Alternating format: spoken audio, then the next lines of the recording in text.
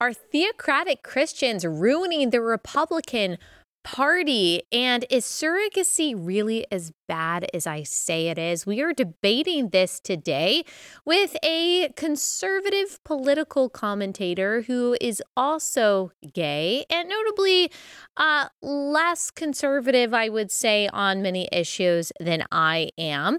And we are talking today in a rather heated discussion about some of the issues that I just listed, but hopefully you get a lot out of it. I do think it was a productive conversation.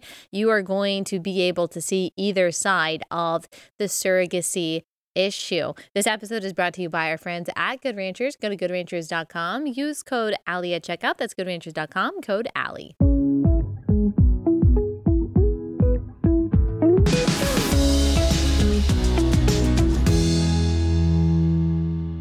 Clarkson, thanks so much for taking the time to join us. Could you tell everyone who you are and what you do?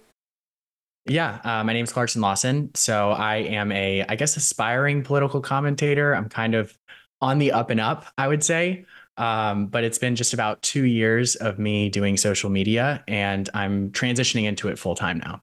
Okay, gotcha. And I first saw you or your tweet when you commented, I think, on the issue of surrogacy. Now, this is something that I talk about a lot.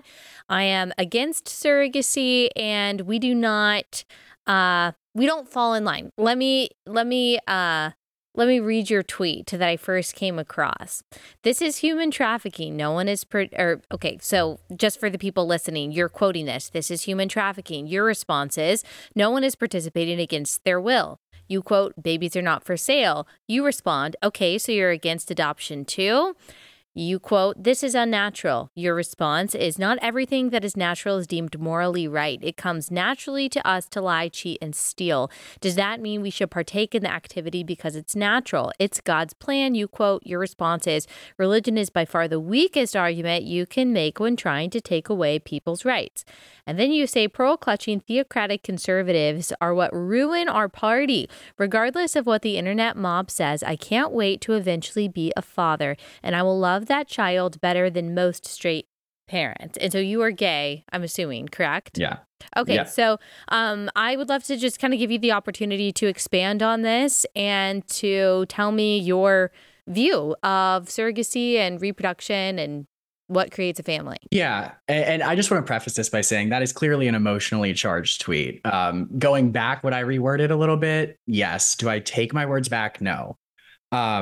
Essentially, the premise of surrogacy for me is that life is a gift. And I don't believe that any, preconceived circumstance of that child warrants taking away that gift. And I think a lot of times on the right, we can see very religious theocratic conservatives use the power of government to force ideas onto people, whereas we see that on the left too. It's just their religion is wokeism, whereas on the right, it's Christianity. And I'll preface that by saying I think the left is far more dangerous to our country than the religious right. But I do think that given our country, who is declining in, being a part of religion, I think that using religion as your sole basis for the argument of what is natural and what is not is what turns people off from our party. Okay, so you think that being anti-surrogacy is kind of a theocratic, tyrannical position, correct? For most. Now, it depends. It depends on where you base your argument. If you base your argument of, well, it's against what God designed for us, then yes, I would say that's a theocratic argument. If you bring logic and reason, I may disagree with it, but I'm not going to say that's a theocratic argument. It all depends on the stance that you take. Okay, several countries ban surrogacy. America is really the wild, wild west when it comes to the reproductive industry, when it comes to IVF, when it comes to embryo adoption, when it comes to putting embryos on ice, and certainly when it comes to surrogacy. Most countries, including liberal countries like Canada, are far more restrictive when it comes to surrogacy. And I don't think anyone could logically argue that these are theocratic countries. And so there are other reasons. No, you're absolutely right. There are other reasons why people oppose surrogacy that don't have to do with God, although I think, of course, that's a That's a good reason. That's of course the reason that the founders have granted the rights that we do, because we are all created by a God who has endowed us with certain inalienable rights, and that of course has not led to us being a theocracy, but has actually led to us being a free country. So I disagree with this idea that if you start with God, then you are some kind of theocratic tyrant. But I also disagree that God is the only reason why someone would oppose surrogacy when you look at kind of the exploitative practice that it is when it comes to women and children. But go ahead. Okay. So the first thing I want to visit is the countries that ban surrogacy. You're framing surrogacy or being anti-surrogacy as a conservative stance. But the fact is that you just admitted that these countries are very liberal. No, the reason that Canada... I didn't say that they were a conservative stance necessarily. I just don't think that they're a bad stance, or certainly not a tyrannical, theocratic stance. Right. But the thing is Canada doesn't ban altruistic surrogacy. They ban surrogacy in the stance because they don't want capital involved in the service. So first off, the only reason Canada, it's not because they think surrogacy is bad. It's because they believe that capital essentially corrupts the practice. And that is an anti-capitalist stance. Just because capital is involved in an exchange of goods and services doesn't automatically make it corrupt. Second of all, these countries that have surrogacy banned were the same countries that were lining up their citizens to force them to get a shot. They clearly don't respect bodily autonomy. So I don't think they're a shining example of what conservatives should be believing in. It's not saying that they are shining examples of what conservatives should believe in all cases. The point is that it is not necessarily a theocratic, tyrannical position to be anti-surrogacy. And I will say, just for what you mentioned about capital, 98% of surrogacy cases are for profit. Altruistic surrogacy is not the norm. It is extremely rare that happens. And being anti-capitalist is not necessary to be against the selling of bodies. And that is part of surrogacy. You can be pro-capitalist. It's not the selling of bodies, it's the selling of a service. Let me say, you can be pro-capitalism and still think that buying and selling some things is wrong, correct? Does that make me anti-capitalist? But this is a service. Let's take capital out of some things, because it does corrupt it. Like, I think that we would probably agree that the capital, the profits that are involved in the manufacturing of some pharmaceutical product, that it's the capital, it's the money that actually kind of corrupts the process. We understand that. Pay for play when it comes to politics. That's not an anti-capitalist position. That's an anti-corruption position. Yeah, but the whole premise is we can regulate these industries to alleviate some of the potential corruption. I don't think that money is the sole reason for something to be corrupt, just like I don't think guns are the reason for people to shoot. So I think that surrogacy has a lot of gray areas that we could regulate. But if we're going to go through the path of, okay, this needs to be banned, then we're not even coming to the table looking to solve for the potential corruption that could happen with it. Because if you have a problem with the entire premise of surrogacy, then there's really no point in even having the conversation of, okay, well, how can we alleviate some of this potential corruption? Because you're not coming to the table with compromise. You're coming to the table with, I don't believe this needs to be banned. And that's my belief, and I'm not wavering from that. So I think that, yes, there are a lot of things that we could fix with surrogacy. We could make sure that potential surrogates are more informed in the risks associated with it, making sure that, they're legally protected. But I come to the table in politics looking for compromise. And I think that both sides of this issue need to go into it in order to actually find solutions doing that.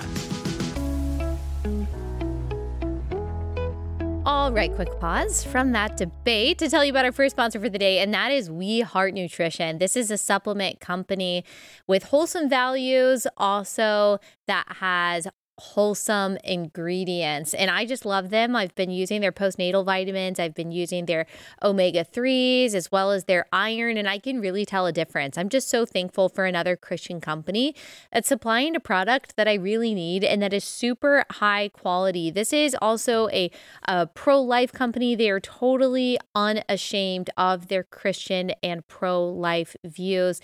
On their website, they've got over 100 5-star reviews reviews from women like you that have seen a difference in the way that they feel from taking their vitamins. So start your year off with wholesome vitamins from We Heart Nutrition. They have a 15-day, no questions asked return policy. Use code Allie for 20% off. WeHeartNutrition.com. Use code Allie. WeHeartNutrition.com. Code Allie. Okay, let me explain my position on surrogacy, and then I will give you the opportunity to respond. Because one thing that you said was that when you are paying for the surrogacy process, you are paying for a service. You're not paying for human bodies, but you are paying for DNA. When it comes to two men, for example, you mentioned in this tweet that you would like to become a father. I don't know if you meant through surrogacy or through adoption. That's a whole different conversation. But say it's through surrogacy. You and your partner would have to find an egg donor, and you would be paying for her eggs. You would open a catalog, and you would probably pick the egg donor that you think looks best or has the best characteristics that you would want to pass down to your child. And so you are purchasing the DNA, purchasing the eggs from one woman who has to go through a hormonal process, medical process in order to retrieve her eggs. That's one thing. And then you would have to choose a surrogate. So you would be taking the DNA from the biological mother, implanting that DNA into another woman who would then be gestating that child. And then you are taking that child away from both his biological mother and the mother that he has bonded with for 9 months. You are taking him into your arms. And at this point, you are a relative stranger. And so the two bonds with the women that he has already created, his biological bond to his mother, and also the physiological bond that we have all created with the women who have carried us, you are ripping that child away from both simply because you want a child. I think that is the degradation of child's rights. We're not even thinking about, well, what is the bond that's created? Is it important to have that connection to the biological mother? You are buying DNA from one woman, you are renting the womb of another woman, and you are robbing the child of the opportunity to have a relationship either with the woman who carried him or his biological mom. That to me is, yes, unethical. And if we care about children's rights, and I think that we should, I absolutely think it's in the interest of the government to intervene.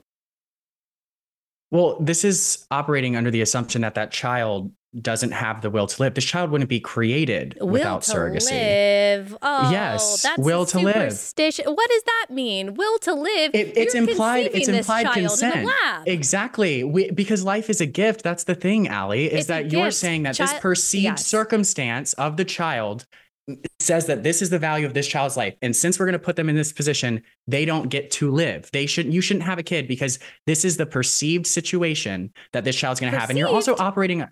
Yes, no, perceived, because there are plenty of kids from surrogacy who come out and are very grateful for the process, have great lives, are very happy, but you're disregarding them and saying that, oh, well, because of surrogacy, which we agree, if I go through the process of surrogacy, I want to make sure that my child, because with puppies, we keep them with the biological mother for 3 months. It's weird to me that you just rip that baby from surrogacy. That to me is weird. And that's one of those gray areas that I'm like, okay, we need to look into this. But to sit here and say that a child is going to be away from their biological mother and father, therefore they should not be born, is very weird to me. That we don't, weigh the cost to benefit ratio and say, yes, even if this child's going to be affected by that, they should be able to live. We should still understand the value of life and the gift that it brings to say that this circumstance doesn't warrant not allowing them to be created. So we're okay with purposely creating a child. Here's the difference between this and adoption. Adoption, the life has already been created. Okay, it's already there. Adoption is the next best option for parents who cannot, for whatever reason, take care of the child. Maybe they didn't mean to conceive the child. Whatever the situation is, these parents feel like they cannot take care of the child. And so adoption can redeem a broken situation. But surrogacy actually purposely creates that broken situation because you're saying, okay, I know this child is going to be raised without a mother. I know we are going to have to break the bond that child has created. Not always without a mother. Depends if it's a straight family. Well, we're talking about in the situation that you were commenting on Twitter. Okay. But you're correct, I guess. In general, if a straight couple uses a surrogate, I'm still against it no matter what. It's not that I'm just picking on gay people. I'm against it no matter what. No, I know. That too. Yeah. But anyway, but in your case, in the case that we're talking about here, where it's two men, you are purposely creating that child to take them through a process that is going to break a natural bond on purpose. And you're saying, even if we know that that child has a very high likelihood of being somehow negatively impacted by that, that's okay because, well, I just want to be a dad. I want a child. Pro-life. No, pro-life it's not. That's not necessarily mean that we are okay with conception by any means possible. Yes, we are anti-killing children, of course, once they've already been conceived, of course. But that does not mean that I'm okay with every kind of conception. All life is valuable. Kids carried through surrogacy, through IVF, of course, I believe are all made in the image of God. That means they have innate worth. That doesn't mean I have to agree with every form of conception and gestation. Yeah, but you're also assuming that it's automatically a broken situation, which it's not. It is. You are breaking a bond. You're breaking the bond from the biological mother and the surrogate, period. Unless you say, oh, no, I want this biological mother and this surrogate to be a part of this child's life, creating some kind of strange polycule situation, which I also don't think is healthy. Yes, you are breaking the bond from the moment of conception. You are breaking the bond between this child and his biological mother. That is brokenness. And you're saying that's okay because, well, you want to have kids. I think that children's rights should go above adults' wishes. That's my stance. I think that, but okay, I understand your stance because you're assuming that that child is going to look at this situation and that child's what you would describe as a broken home and saying, okay, well, you're being selfish because you want a kid and you're not even thinking about the child. And that's not the case. The case is that I'm looking at the cost to benefit ratio, and I'm not going to assume that just because my child may not like the fact that they were born out of surrogacy or may be negatively impacted, which we don't even have enough studies to prove that that's true. There are some people who are negatively impacted, but to correlate that with surrogacy and say all children are just bound to have this broken situation, to me, and I'm sure to people who were born out of surrogacy would find that offensive, but that situation doesn't outweigh the benefit of life. And I think it's insane to me that in a country that is, first of all, women are not having children. So we'll start with that. We're not having children. So we really aren't really in a position to be policing who should and shouldn't have children based off of their perceived circumstance. But I think it's crazy that I'm having to sit here and defend the value of life on the conservative side. You know, because that's not this what's is the happening. same. You know that is that what's we happening don't because devalue life just because we're anti-surrogacy. You know that. I know. No, that it's not that you devalue it. It's not that you devalue it. It's that you're putting your perceived risks, which aren't even proven because surrogacy hasn't been studied enough, and you're outweighing life with those risks. You're saying that these risks make this life not worth being created. That's not what you're even doing. Just about risks, because I do think that would be a little anecdotal. Although I do think those anecdotes and those testimonies are absolutely worth listening to and do have weight. I've spoken to on this couch several people who have been born via sperm donation, egg donation, via surrogacy. And here's what they would say. And I'm not saying, and they would not say that they are speaking for all people in their situation. So you're right about that. There's going to be conflicting testimonies, absolutely. But what I hear from them is true of many people that you will find online.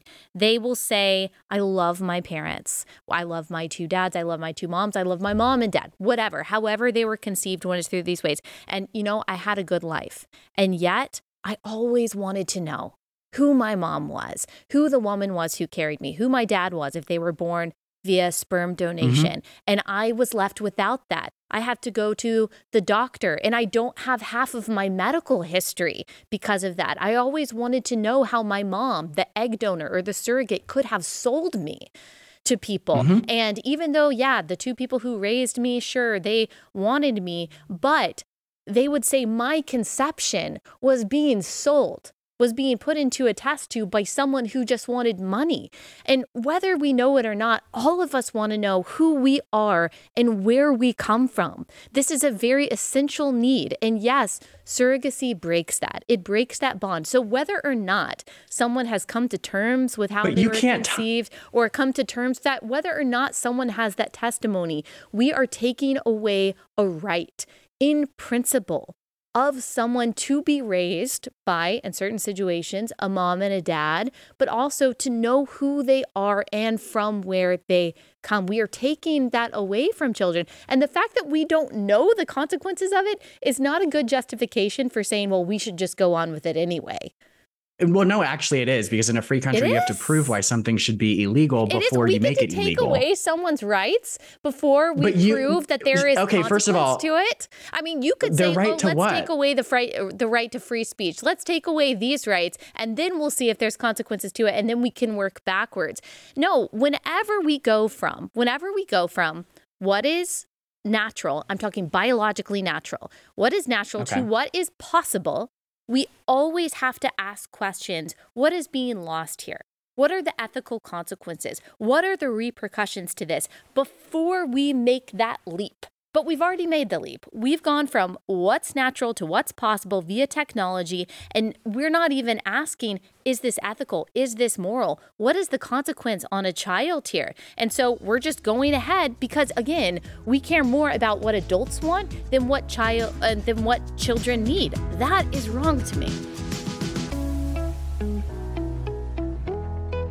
Okay, another pause to tell you about our next sponsor, and that is Naturally It's Clean. So if you're a mom like me, you've got messes around your house all the time. You're trying to keep your house as clean as possible, but you care about the ingredients that are in your cleaning products. You don't want a bunch of toxic stuff, fake fragrances, things like that. That's why I love Naturally It's Clean. They use plant-based enzymes, super effective, but also safer for you and your family. And I really love their carpet cleaner, multi-surface cleaner, stainless steel cleaner. That's all great too. But I'm just continually impressed by the power of the carpet cleaner and how much it has been able to get out of my carpet and also my furniture. I'm talking marker and paint and coffee and yogurt, all kinds of things. It really works. Go to naturallyitsclean.com/Allie. Use code Allie for 15% off. Naturallyitsclean.com/Allie, code Allie.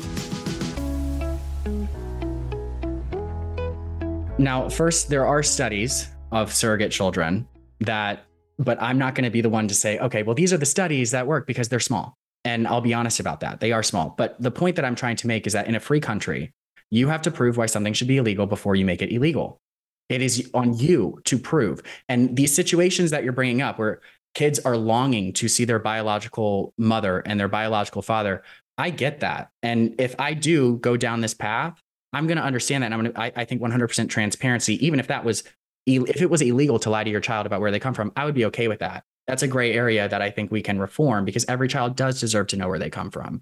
However, to say that trauma is the result of a bond separated at birth rather than the result of poor parenting and not being transparent with your child, to me, it's a fallacy. You can't say that what's fallacious about it? Do you not see how that could be traumatic? And also, there are plenty of studies about the primal wound. Even when it comes to adoption, which I am for, and I think that's a beautiful situation, there is still a primal wound that happens when a baby is separated from his mother. The difference between adoption is, again, that redeems a broken situation, whereas surrogacy, egg donation, you're purposely creating that situation and breaking that bond. And so this is not like a religious or superstitious belief that I have. There's also this study, there's a 2011 study. This is not even about surrogacy, but there are so many studies like this.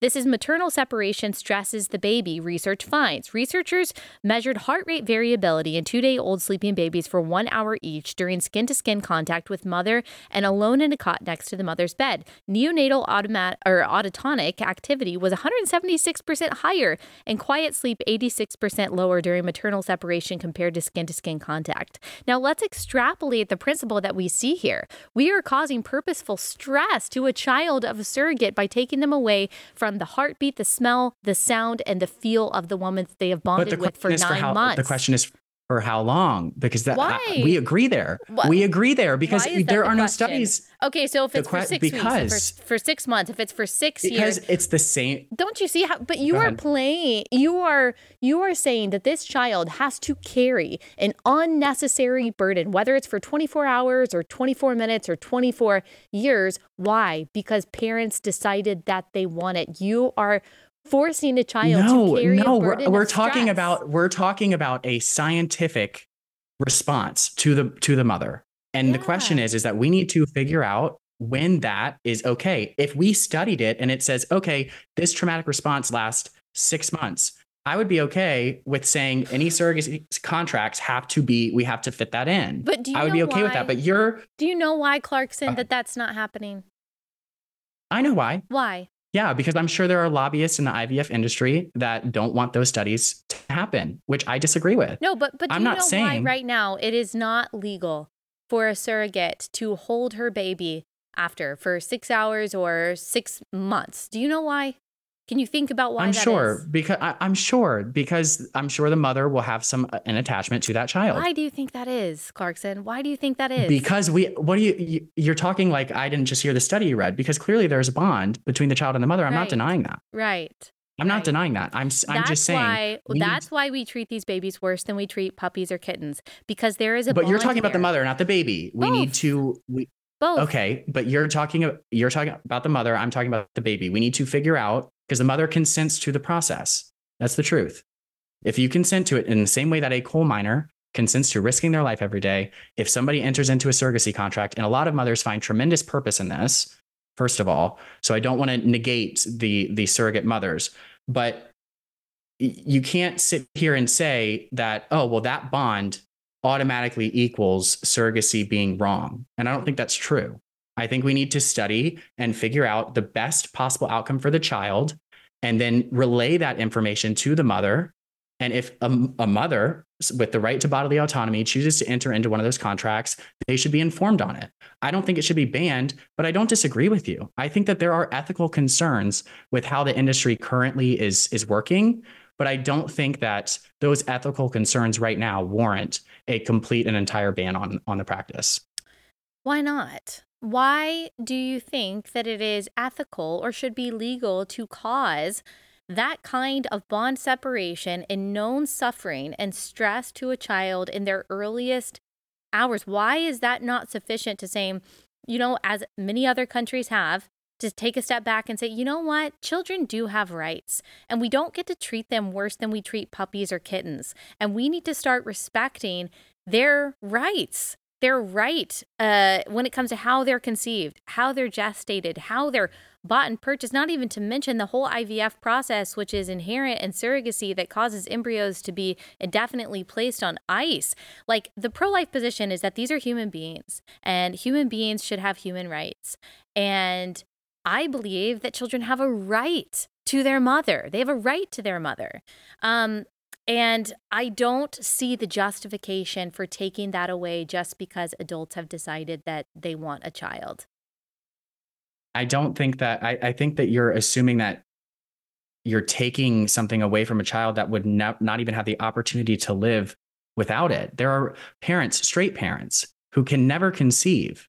And you're saying that I don't understand how this perceived circumstance, which is clearly, as we both agree, not studied enough. I don't understand how we can say that this child is going to, what you're saying is all, you're assuming that this child's going to be in this situation. We're breaking this bond. Therefore, this child shouldn't be lived. Rather than let's alleviate that situation. Let's figure out a way to scientifically make sure that this can be avoided, which is the position I'm taking. I'm saying we need to look into this and figure out how we can avoid this. You're saying this is the situation. This child shouldn't be born. I don't understand that. It's not that I don't think that the child should be born. It's that I don't believe that the child should be conceived with this intention. So I'm not talking about taking a life. I'm talking about not creating a life. Yeah, but a child can't be conceived. With the purpose of robbing them of that so important physiological bond that we create with mothers. All right, let me tell you about Jace Medical. So we have no idea what's going to happen in the future. We never do, but it seems like a kind of tenuous situation in the country right now. Hopefully, we will never need to tap into our reserves when it comes to our prepared food supply, water supply, and things like that. But if we do, we also want to make sure that our medical needs are met. So you need an emergency stash of antibiotics like amoxicillin, and you also need a year-long supply of the prescriptions that you and your family take. And that's what Jace Medical provides. So if you go to jacemedical.com, you use code Allie, you go through their telemedicine process, they make sure that you've got that emergency stash of medications that you need. Go to jacemedical.com, use code Allie at checkout for a discount. jacemedical.com, code Allie. When it comes to the redefinition of families, I'm sure that we also disagree on that. Marriage has long been, before the establishment of the United States, an institution between a man and a woman, not only because of the creation order that we read in the Bible, but also because it is the only natural child creating institution that exists, and in that it is unique. And you are, I'm guessing, of the position that it is okay for two men or two women to raise a child via sperm, egg donation, whatever, in the same way that it would be okay for a man and a woman to do that. Mm-hmm. Correct. And you don't see any Now, problem. we do agree, though, with the marriage, though. Now, the only reason I would be for civil unions, right, between a man and a woman and a woman, because the term marriage, I don't really care about, if I'm being honest. It's more about, for me, the benefits of having a spouse and creating that union. I think in 1996, when the government chose to define marriage, that's when now they have to define it equally. And if the government would have stayed out of marriage, I wouldn't be saying, oh, I should be allowed to get married. If there were no incentives by the government for marriage, I would say, you know what, marriage, that is a Christian institution. It's not something I need to be a part of. I don't need to take that away from Christians. But because the government is now involved in it, they have to apply it equally. So we agree there. Where we disagree is whether or not, two dads and two mothers can raise a child. But I will say that we can find some common ground there, because my definition of marriage is obviously different than yours.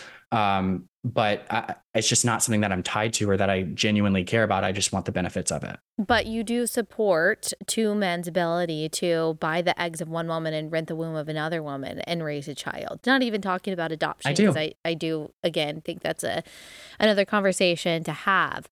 And obviously I take issue with the stance that you just said that you assent to, that you agree to. Do you have a mom and a dad? I do. Do you have a good relationship with them? I do. Do you think that your mom could be replaced by your dad? Are they the same? No, obviously not. Do you think that your mom brought something different to the table than your dad did? Yeah, they're two different people. Are you thankful to have a mom? Is that on the basis of sex? Absolutely. Or is it on the basis of two different individuals? Both, probably. Don't you think? There's things that you go to your mom to. Yeah. And so you would be taking that away from a child. You would be saying, I got a mom and I got the benefit of my mother's love and I get the benefit of my mother's nurturing and comfort. But a child that I'm going to raise, you have to have purchased two women in order to even have that child. You are robbing that child of the ability to have the mother's love that you so benefited from. What do you think about that? Well, it has to do with what exactly are women not capable of that men are capable of, and vice versa. The mother's love argument, yeah, absolutely. I think having a feminine figure in a child's life is very important. But I don't think that the perceived or the situation that a child is brought up in warrants whether or not it should be conceived. And I won't say born, I'll say conceived. I think that there are situations that are out of our control.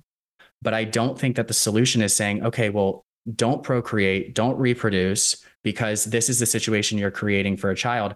I think that the human spirit is something that can overcome anything. And I don't think that a life should not be brought into this world because of, again, a circumstance. I think that we have done a lot of studies on kids that are born out of poverty, but I would never tell a woman who is poor not to create a child. I wouldn't do it because I understand the gift of life. So again, you're bringing up these circumstances that a child may or may not be affected from. We don't know for sure because this is an individual child who is responsible for their own decision making, their own thinking.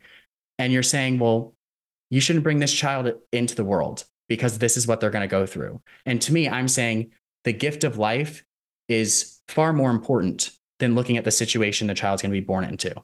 It's not only what they're going to go through. I do think it's wrong to deprive a child of a mother and a father. And it's not because I think that you wouldn't be a great dad. I'm sure that you would love your child and be an awesome dad. It's not about that. It's that you can't be a mother and that I could never be a father. And, as someone with 3 kids, I see the differences between my husband and I, not just because we have different personalities and we're different individuals, but because of what we bring to the table, because of what our bodies are capable of doing. My husband is capable of doing things with our kids that I'm simply not able to do. And it's not, we're not interchangeable and we're not replaceable. And I think science tells us something about not just how we're created, but also what we need as individuals, not just when it comes to a mother and a father, but also where we come from, where we get our traits from. That is why there is a book called Primal Wound. It's actually about adoption, but I certainly think it applies here, that when that separation happens from your genetics, when that separation happens from the woman who carried you or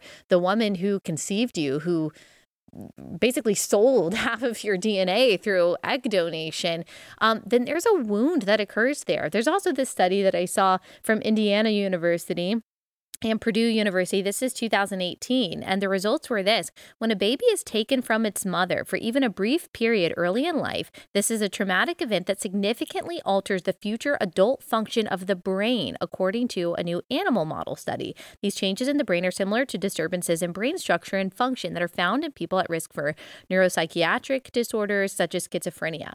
So again, we're saying, sorry, baby, we're going to place this risk. It's not guaranteed, but we're going to place this risk on you because we just want a child. Again, I think that children's rights to a mother and a father and to natural conception matter more. I think that they matter more than our wants. It's not saying that their lives aren't valuable. In the same way that someone who is conceived via rape, their life is valuable. They're just as worthy and as valuable as you or I are. We can celebrate their life while still critiquing how they were conceived, right? Okay, but you're trying to conflate children coming from rape. There's no conflation. I know that you're smarter than that, Clarkson. That's exactly what you're doing. I'm saying. No, it's a principle that you can conceive or you can critique conception while still celebrating someone's life. You can critique it, absolutely. But you're not just critiquing it. You're saying that this child should not be conceived. Just like I think that a rape shouldn't happen, but I can celebrate if a life is produced from that rape. I can also say, wow, I celebrate this life of this person who is conceived via egg donation and surrogacy, but I critique and am against how this person was conceived. That of course is possible. Yeah. But you're saying that it's not possible? No, I'm not saying it's not possible. You just don't think that we should critique surrogacy and IVF, which is okay. That's not true. Fine. That's not true. I've critiqued it. I wasn't trying to say that. I'm just saying we don't agree in what is wrong with it. You're right. You have critiqued it. I'm just saying I have. You don't think that is worthy of the same criticism that I'm giving it. But go ahead. I just don't. I think that the fundamental difference between our two stances is that it's not that we necessarily disagree on some of the ethical problems with surrogacy. It's that I don't think those ethical problems right now warrant a ban on surrogacy because I value the gift of life of that child over those circumstances that you mentioned. It's not that I don't feel for the child that wants to know who their biological parents are. It's not that I don't understand the stance that you're taking. It's that I think the gift of life is something that far outweighs what we've spoke about today. And I am totally for having conversations of some of the things that can change in the surrogacy industry. I'm all for that. And before I even enter this process, if I do, that's something that I'm going to have to sit with and really look at, and I'll talk about on my platforms. But I think the difference here is that you're taking issue with some of the same things that I take issue with. And you're saying, well, this warrants a ban. And I'm saying, well, this warrants further discussion. And I think that that's really just the difference between our two stances here. Child, children are a gift. They're not a right. You don't pay for a gift. I think you know that. And when it comes to surrogacy, we're renting wombs, we're buying eggs. That's not a gift. That's saying I have a right to this and No, the whatever. life itself is a gift. Yeah, the life is a gift, but you're buying to it. that life, not to me. I'm not talking about a gift to me. I'm talking about a gift to that child. That me being alive is a gift for me. That child being alive is a gift to that child. Well, by that That's the logic, gift then I'm talking we can't about. conceive any, or we can't critique any kind of conception. It's not about not critiquing, though. That's the thing. But that's basically your logic. If it's just, okay, No, it's life not. is a gift no matter what, okay, well, there's a lot of people who are conceived in a lot of sketchy ways that I think we should be able to critique. I never said no matter my what. position. That's my position. Well, that's what you're saying, And though. we You're saying, but agree. life No, is a it's gift, not. and that's more important than any of the potential risks that you are placing, psychological risks that you're placing on a child by separating them from the surrogate. That's what you've said. I'm saying that those psychological risks, yes, that life, that when we do the cost to benefit ratio, those psychological risks and the gift of life, the child's gift, not my gift, the child's gift outweighs that. Now, I'm not saying it can't be critiqued. You're saying that I'm saying, oh, well, we can't critique anything. That is not what I'm saying at all. All I'm saying is that in the case of surrogacy, when we talk about the risks and we talk about all of these different ethical discussions, right now, my current stance with what we've talked about today is that that child being gifted to live outweighs the risks that, are associated with its conception. I'm not saying it can't be critiqued, and I'm not saying that other forms of conception can't be critiqued. I would be insane to say that, because then we go back to the rape example and I'd be like, oh, okay, well, rape's fine. That's not what I'm saying. But I think we're getting a little bit misconstrued on my point here. It's a simple cost to benefit ratio. And I think that not for me, but for the child, it is a gift. Okay. Gotcha. And we will have to just settle on disagreeing there. I think that we've both probably made our points. Okay, last break, I want to tell you about the real story of Colony Ridge. This is a Blaze original. It's from Glenn Beck, and it's a docuseries. And he is going into this new community that is growing freakishly fast in Liberty County, Texas. This community called Colony Ridge. We're talking growing at a rate of like 200 lots a week. And the crazy thing about this is that most of the people living in this community, Glenn has found, are illegal immigrants. So who is building this? Who is funding it? What's behind it? How are these people getting here? This is a very organized effort, it seems, to infiltrate the United States and to house these people in new communities across the country. What is going on? Well, Glenn, in his signature style, is going to tell you exactly what is behind this. Go to blazeoriginals.com, use code ColonyRidge. You'll get $30 off an annual subscription to Blaze TV. blazeoriginals.com, code ColonyRidge. The last thing that I want to talk to you about, that you mentioned in your tweet, that you think basically kind of, I don't know if you said Christian conservative, so I'm not trying to put words in your mouth, in the same way that I wasn't trying to say that you said that we can't critique anything, because I understand that's not your position, that we can't critique anything. Right. That Christian conservatism maybe is ruining the Republican Party. Is that what you said, or can you clarify that? Religious theocratic conservatives. Okay, so an example of that would be? I would say this was in the midst. So right before this tweet went out. So I have to give a little bit of backstory as to what that was on the timeline, because right before this went out, there was, a lot of conservatives basically spending the whole weekend talking about, how a woman dresses and XYZ. Is it, appropriate and all of that, because based off of their faith, which is fine. But the reason I said that is because there is a faction of the Republican Party, to me, that does not respect the free marketplace of ideas. If a good idea isn't adopted by the public, then the person who is explaining that good idea has a messaging problem. You don't get to use the power of government to now force that idea onto people, or, Otherwise, it would be an unpopular idea and nobody would adopt it. It's your job to go back to the drawing board and say, okay, this is why people are not adopting my ideas. So when I say religious theocratic conservatives are ruining our party, it's the people who want to use the power of government to force ideas onto people rather than win by sharing those ideas in the free marketplace of ideas, if that makes sense. So it really just comes down to whether or not you believe in using the power of government to force unpopular ideas amongst the public when you have failed at messaging them correctly. Okay, such as? Let's say gay marriage, right? There is a faction of the Republican Party that is against it, and that's fine if you are against it. But rather than arguing in the marketplace of ideas and saying, okay, well, let's explain why gay marriage is bad for this country. A lot of times what you'll see on social media is people saying, well, this is what God says, and this is why it's wrong. Now, it would be different if you come at the argument from a logical and reasonable perspective. But if your entire basis of your argument is, well, God said so, then it ends up turning people off from the original argument that you're proposing. So I'm saying the people who are using God as the basis of their argument without logic and reason, not saying you can't use God as the basis of your argument. I'm not anti-religion, but the people who don't include logic and reason, I don't think you're one of them because you are very logical and reasonable. I think that they are what is ruining our party because their ideas are not explained fully. And then it turns people off. And we're increasingly becoming, anti-religious in this country. So I don't think that there is a future for conservatism unless we figure out how to propose our ideas without using God as the sole reason for them.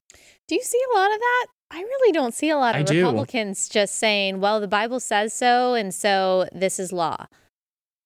I do. And maybe I see more of it just because I'm kind of like in a conundrum being, gay. I get a lot of it all the time because people are like, oh, you're not conservative. You have no place in our party, XYZ. So maybe I get more of the far right, but I'm not saying that it's a majority. I think that both sides, I think the left, their religion is identity. It's wokeism, and the right, their religion is Christianity. Both can be abused. I just don't think, anybody who is going into an argument so ideologically bound and not looking for compromise is good for a movement at all, whether that's the left or the right.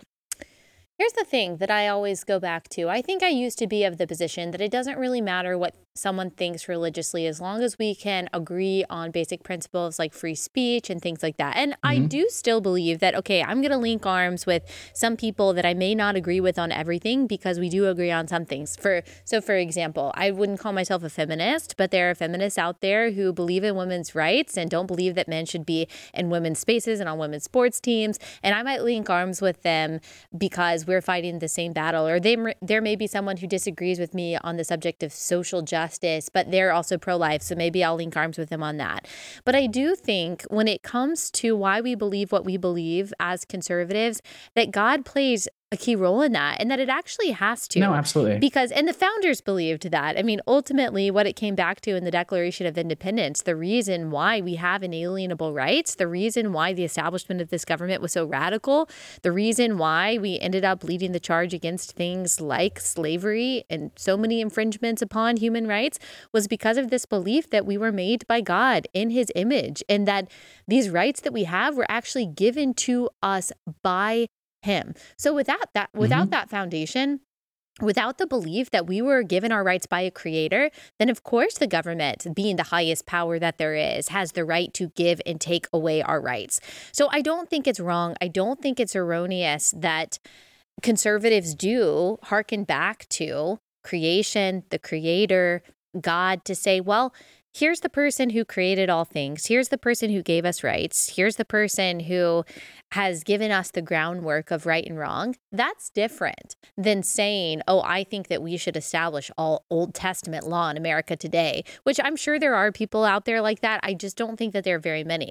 What I just don't want to happen, because I see a lot of people on the kind of the secular right doing this, is saying that we can never appeal to God, or we can never use God in our arguments, or God doesn't give us the basis of morality, I've never heard someone explain where else the basis of morality is, or give me a logical conclusion for where rights come from, or like what is the foundation of conservatism if it's not God? I don't know. And so that would be my argument, is that that kind of Right. is the And I don't foundation of disagree. I conservatism. don't disagree with you. I think that religion should be a foundation in honestly anybody's life. I grew up Christian and it has instilled a lot of values into me that I'm very grateful for. My problem is that when you're building a foundation, you don't stop there. And I think a lot of times, and on both sides, but we're specifically talking about the right, that foundation is there, but then nothing else is added to it. And I think that God, if we're going to talk in the presence or just talk with God, I think that he has his law for a reason. And that reason can be justified with logic and reason. So it is your job as somebody who is representing the Christian right, which you do very well, to showcase that logic and reason and not just fall back on that foundation and say, well, this is what the book says, and this is why we have to believe it. So it's not that I think that Christianity doesn't have a place in society or on the right. I think that without religion, a democratic society will crumble. If I'm being honest, I don't believe in merging those two powers because they're very powerful institutions, but I'm not against religion. I just think that when you have that foundation, you have to build on it in order to convey your message to people who wouldn't otherwise buy it. Hmm. And that's why I said it's what's ruining our party, because a lot of people are not conveying that message well. And I agree with a lot of the stances that you take, which is why I'm a conservative. But I see, as somebody who is not particularly religious, these messages being pushed out and I'm not buying them. I'm not seeing, the logic and reason behind it. So the other side sure as hell isn't, Yeah. I mean, there's got to be people on our side, though, that reminds us of the foundation. Because you're right, you do build upon a foundation, but you can't take away the foundation and then still expect to build something. And absolutely. like my view is that actually, like I wouldn't go so far as to say as any one kind of person is ruining our party. I think that we all do kind of, when it comes to politics, when it comes to culture wars, we do kind of all have our different roles to play. Like my role is that I'm going to stake us over here on the right. There's going to be a lot of people to my left, but I am going to be someone who tries to remind us of where that foundation is. And that's why conservatism is difficult, by the way. Progressivism, everyone has their own mallet, their own, like wrecking ball. They're just trying to destroy. That's really easy to do. You can do that without agreement. But on the conservative side, we're actually trying to build something. That's a lot more difficult. You've got your own tools. I've got different tools. And we actually have to agree on what the foundation is. What I would disagree with, I think, in your tweet is that religion has no place in law. Well, that just can't be true because law I didn't say religion has no place in law. Okay, go ahead. Yeah. No, I said that religious theocrats are what destroy our party. I didn't say it has no place in law. Okay. There's a very big difference there. Yeah, I would agree that there's a very big difference there. I would say, okay, for someone who would say that then, for someone who would say that religion has no place in law, some people erroneously use, separation of church and state. I would just say that all law flows from morality, and all morality flows from what you believe about who we are, why we're here, and where we come from. It's actually impossible to separate religion of some kind from law. And so I think what conservatives have to decide on is like, okay, where does that morality come from? Like, who gave us these rights? Why do we even have laws? Why are some things right and some things wrong? Why are some things legal or illegal? I actually think the conversation we had today is like a really good example of that. Two people who are disagreeing on where morality comes from and what it is and what it looks like, which is okay. I think it's important for us to have those discussions and debates, but you can go ahead. No, I mean, I don't necessarily disagree with you on that. I think that, again, when we bring up the foundation example, yeah, Christianity is the foundation of conservatism. And I think I welcome that. I respect it.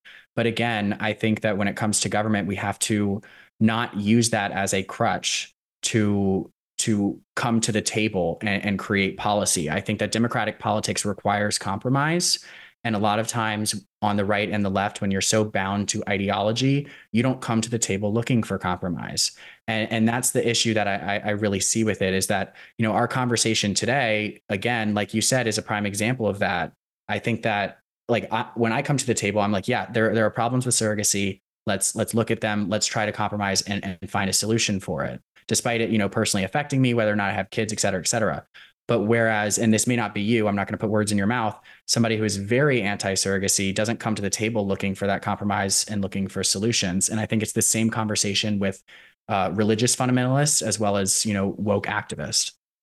Yeah, some things just deserve to be banned because their risk and their harm is so great. And just the violating principles of someone's rights, of course, that's where I'm coming from. And in order for there to be compromise, there has to be two different sides. Yeah, there can be people in the middle, but there's nothing to compromise on if there aren't some people who want to ban it and then some people who want to make it totally legal. No, I agree. Yeah, there has to be two different sides, but I personally, as an individual, don't put myself on either side because I would much rather stand in the middle where the solutions are created than stand on the side where we're screaming at each other. Yeah.